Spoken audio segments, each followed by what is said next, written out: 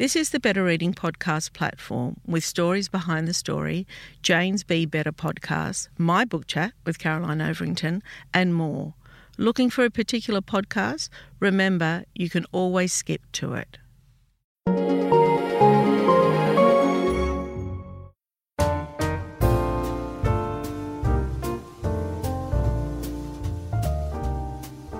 Welcome to the Better Reading podcast, Stories Behind the Story, brought to you by Belinda Audio. Listen to Belinda audiobooks anywhere, everywhere. Hi, this is Cheryl Arkle from the Better Reading podcast, Stories Behind the Story. We talk to authors about how they came to tell us their story. Mariah Sweetman, welcome to Better Reading. Thank you so much for having me. Mariah is a proud descendant of the Gudapul people. She is passionate about First Nations histories and engaging young people with stories. She loves to create with words and paint, often writing poetry and painting in her free time. She is a teacher by trade with a Bachelor in Education and Arts, Master of Education, specialising in Indigenous education. Her book, Robert Runs, and that's the book we're talking about today, is a look into the Deeping Creek massacre and the tough reality of mission life. Weaving fact with fiction, this compelling story details the events leading up to that fateful day. It's a big subject. Yeah, it's massive. Yeah, tell me a little bit about the story and why you wrote it. And the combination, I really want to kind of talk a lot about the combination of fact and fiction. Yeah. Well, I was doing my Master of Education, and it honestly, the things that I was learning when I was doing the subjects about Indigenous history, it was so shocking and appalling to me. And I'm a person with Indigenous background, and my family has a mission background. I visited that mission. I visited Deeping Creek Mission. I visited Perga Mission, and yet I didn't actually know the policies and the practices. And I had family members and friends ask me about what I was learning, and it was really hard to communicate it. So to be honest, me writing this novel was a way to creatively express everything that was going on in my heart and my mind. And yeah, it really helped me. And I hope that it communicated to other people just a little bit about what went on in Australia's history. Do you know, I mean, I'm not a First Nations person. My parents are Lebanese background and they immigrated in the 50s. But when I see these missions, I'm full of horror and sadness myself, and I have no connection to the people other than the human experience, right? And I often wonder how we deal with it if you're part of that family. I mean, we have a terrible history of poverty, of death in custody, of young deaths in custody. So it's a really big subject to be writing a book about that's largely, I know it's kind of YA, but it's a crossover, isn't it? It's YA and also adult fiction. Would that be how you describe it? Yeah. So I would say that it's meant for school students because I'm a teacher. And another inspiration that I had lots of inspirations for this book, but it was just when I used to communicate to young people in my classroom. And there was a bit of disbelief, but also a gap in the knowledge of what happened. Yeah. So I wanted to create Robert Runs I would like to think it's a digestible novel for young people, but also for adults too. So because we're all learning. Yeah. So I wanted to make the characters, I just wanted to make the novel accessible for young people, but also for adults as well. So go back and tell me how you came to writing. I want to go right back where you grew up, and did you love reading? What environment were you in as you grew up? Talk to me about that. Yeah, I'd say that I've always been very creative, making up stories. When I was a little girl, I wanted to be a journalist, and I'd like loiter around neighbours' houses to try to think of stories like that I could write reports about. Where did you go? So I grew up in Queensland, in Redcliffe, and always been very creative, I'd say, very drawn to painting and writing and, writing songs, writing stories, any kind of literature, really. I'd love to Were you a write big up. reader? Yeah, I loved reading.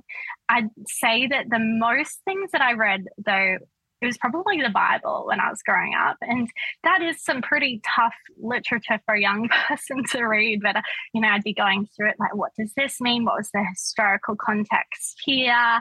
Yeah, so I think that it was the Bible that really made me hungry for literature and stories. Why were you reading the Bible? I've grown up in a Christian home, so I've had a faith since I was very small. I can't remember not having a faith in God, so that was always very comforting for me. And that comes from both my Indigenous family and my non-Indigenous family as well. Okay. Now tell me about the difference between your Indigenous family, where that comes down the line, and your non-Indigenous family. So my dad is Indigenous and he's a part of the Gudapul tribe, and my mum is non-Indigenous and she comes from a Dutch background. So my grandfather, I think he came from a long line of Australians that came, from the boat in the first fleet, I think, doing family history. And my grandma was an immigrant from Holland. Right. So, yeah, it's really interesting to kind of battle with those two perspectives. Not that they're really different or have differing opinions, but just, wanting to have empathy for both sides and different struggles in the Australian life. And I think that my novel did touch on that a bit. Like, well, what was it like for the people who ran the mission, or what was it like for the children who were on the mission? And that's definitely been birthed out of my own experiences, being someone who is Indigenous, but also with a non-Indigenous background as well. Yeah. So you grew up. When did you think you wanted to be a teacher? Did you ever think you wanted to be a writer? Interesting. I wanted to be a missionary. I wanted to go overseas. I wanted to teach people about God, and I wanted to use practical skills to do that. And I thought the most practical skill that you can have is to be a teacher and to be able to teach English. So I went to uni. I studied English and studied history and got my education degree. But I've always had that idea of wanting to write as well. And in my teaching profession as well, I teach my kids to write, but I also want to model that too. I don't want to give them an assignment and say, here, you've got to write a poem. I'll do it too, and I'll show them what I've done. And that's really exciting for me, to be a lifelong learner along with my students. Yeah. So how long have you been teaching? 5 years. Right. Yeah. Okay.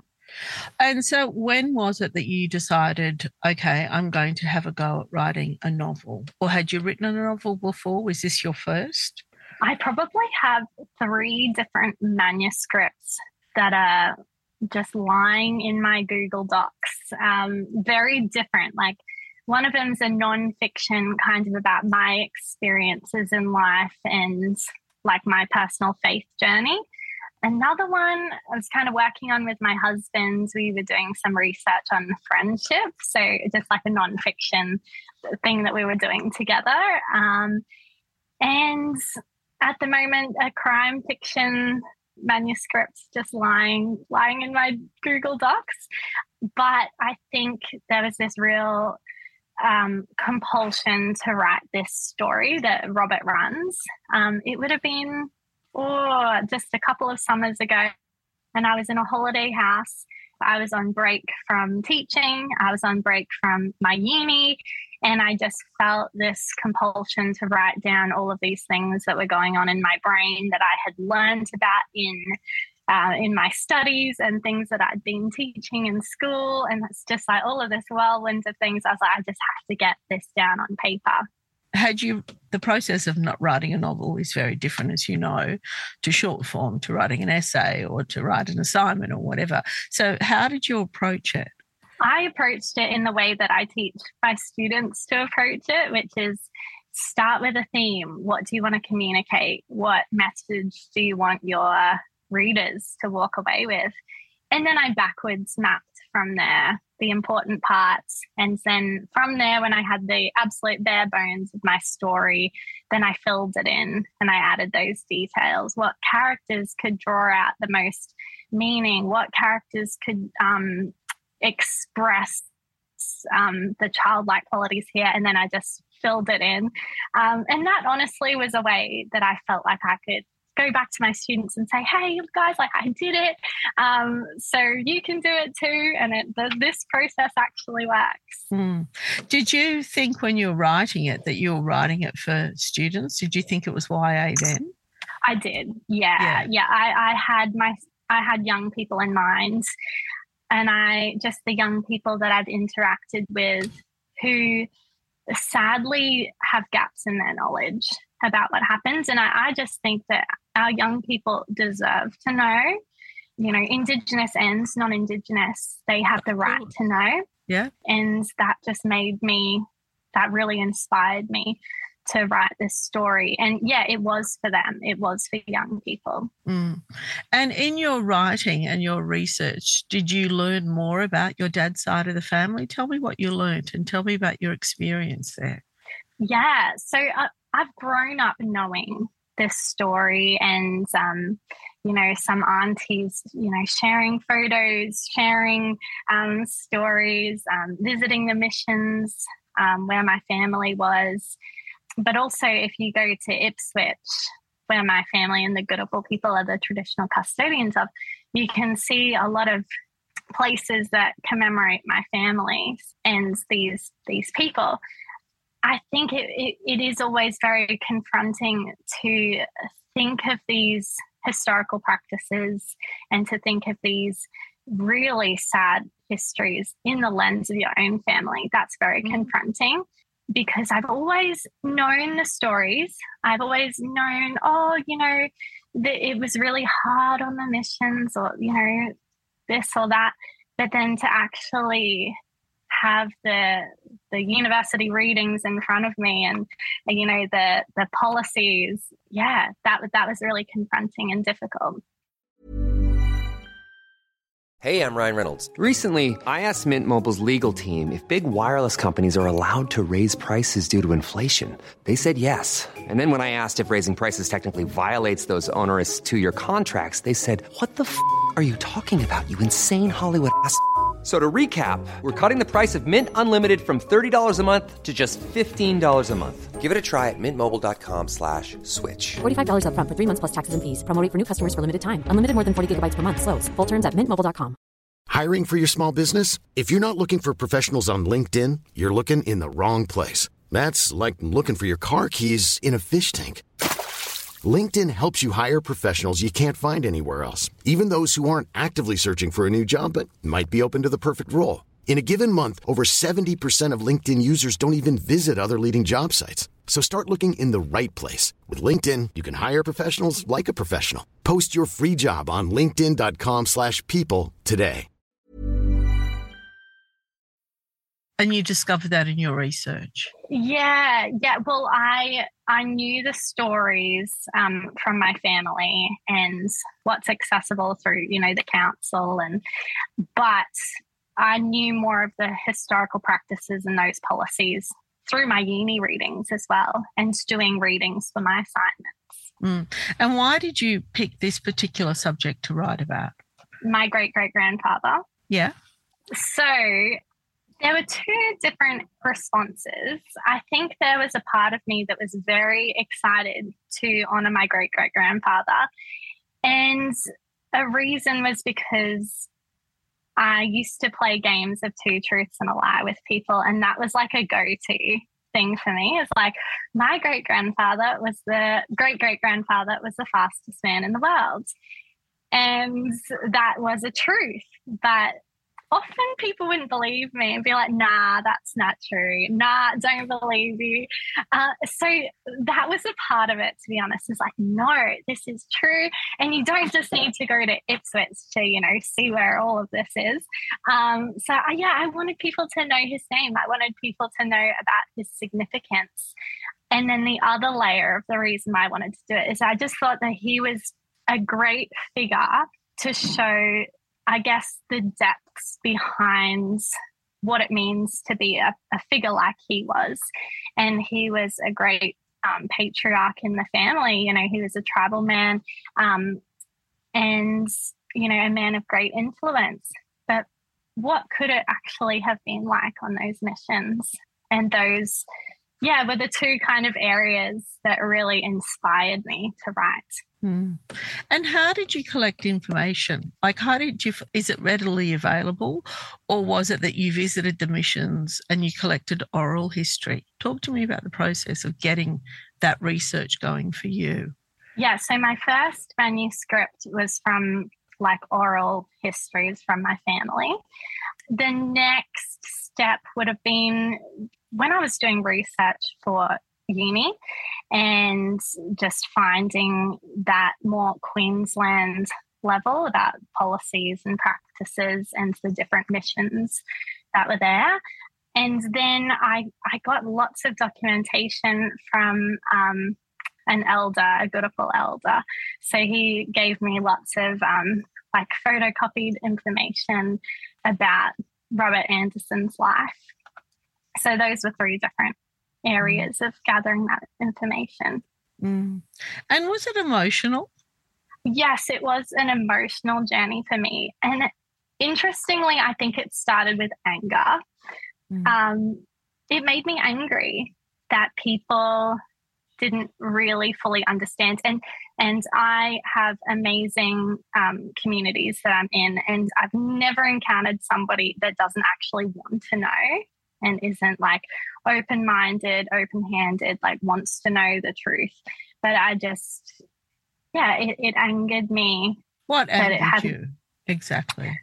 I was angry that I wasn't taught more of these things in school.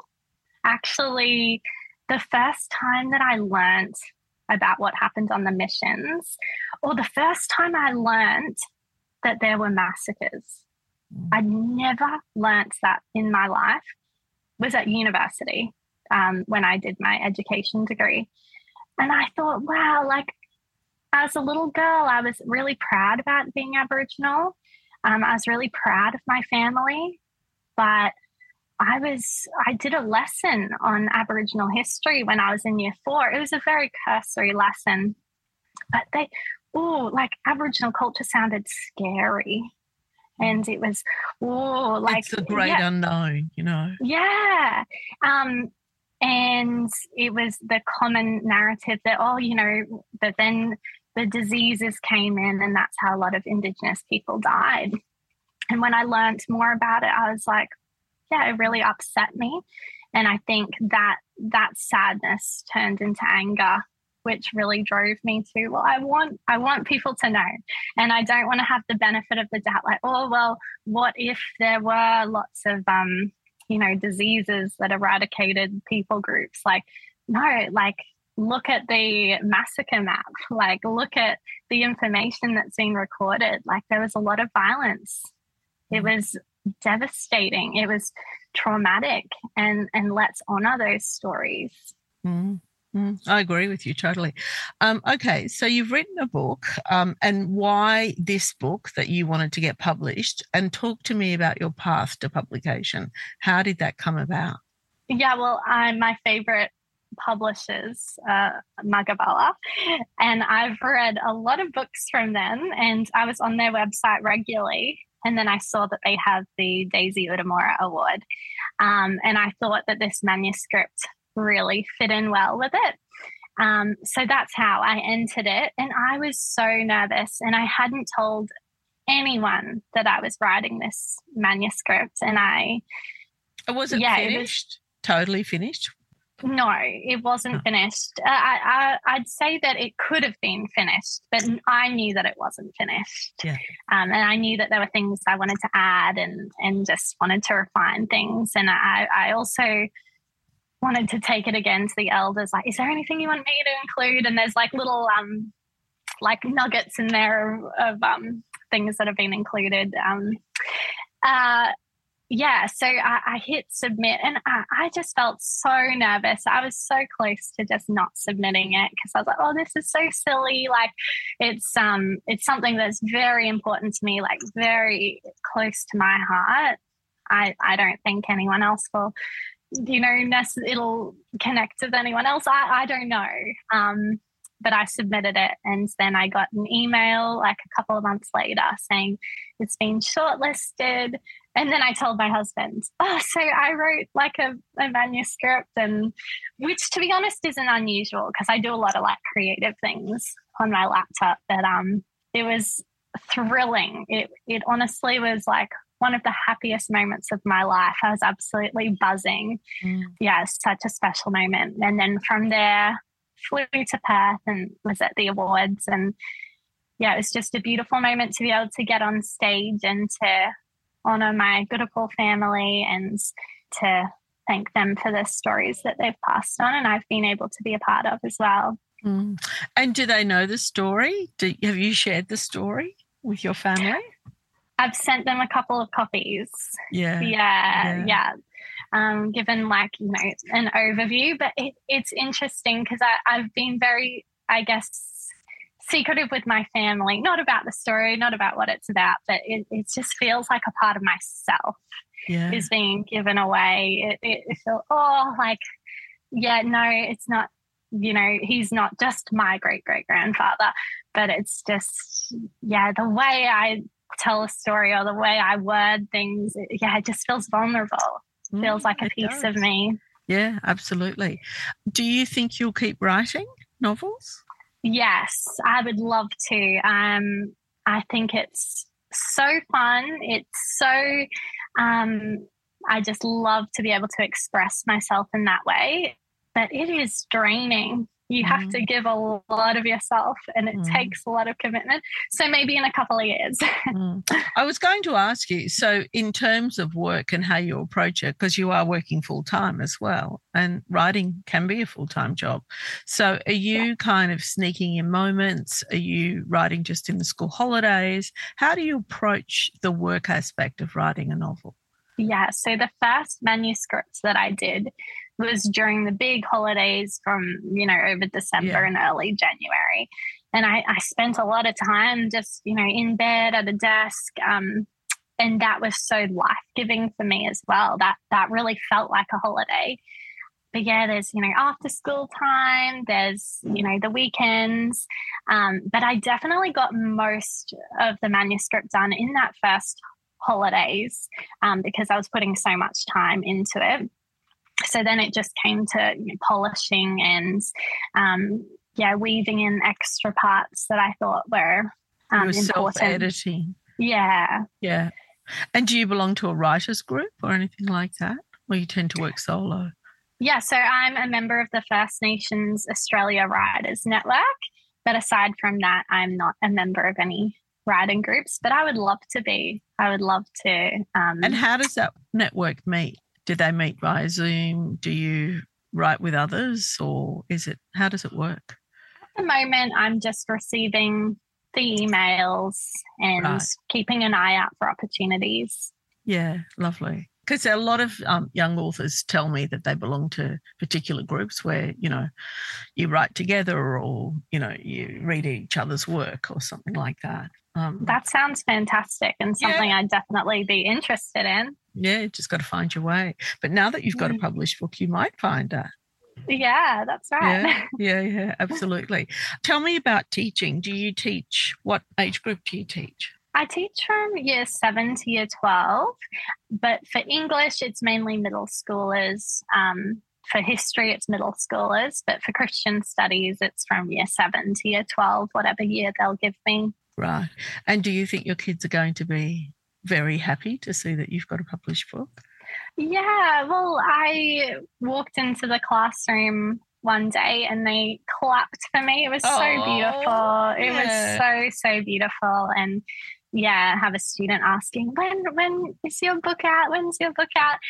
Yeah, and it was just really exciting for me to be able to say, like, you can do it. Students, I've got, some students who've got their own manuscripts as well. I'm like, you can do it. Just keep going. Yeah, you'd be a terrific role model, because often kids, haven't met writers or published writers, even though they aspire to be writers themselves. They don't know a writer. Yeah, I'm blessed to have colleagues who are published authors as well. Yeah. So that's good role modelling. Yeah. Yeah.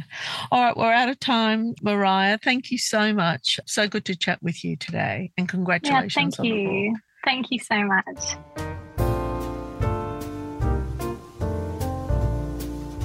If you'd like more information about Better Reading, follow us on Facebook or visit betterreading.com.au. This podcast is proudly sponsored by Belinda Audio. Belinda audiobooks are available on CD and MP3 from online booksellers and bookshops everywhere, or you can download from Audible, Google Play or the iBook Store. We've also created our own app called BorrowBox that's available from both the App Store and Google Play. All you need to do to get it working is to download the app, join your local public library, and you'll gain access to the world's best collection of ebooks and e-audiobooks available for you to loan on your phone or your personal device. Belinda, we're here to enable you to escape, imagine, grow, and be inspired through the power of storytelling. Belinda Audiobooks. Anywhere, everywhere.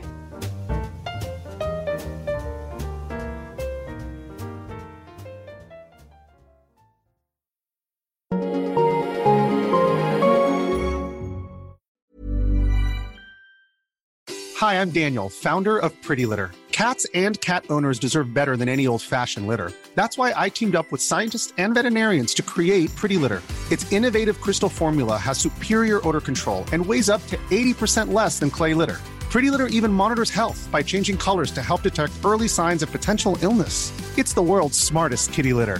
Go to prettylitter.com and use code ACAST for 20% off your first order and a free cat toy. Terms and conditions apply. See site for details. Planning for your next trip?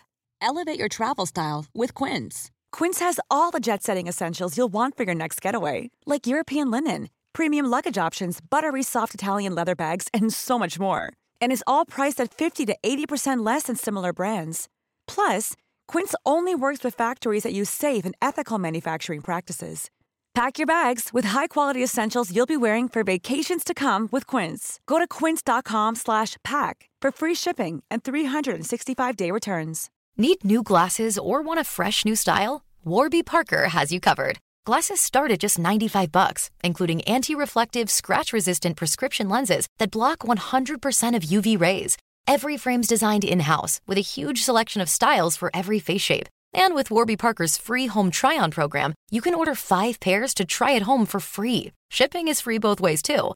Go to warbyparker.com/covered to try 5 pairs of frames at home for free. warbyparker.com/covered. If you enjoyed this podcast, leave us a review and check out the other podcasts on the Better Reading Network.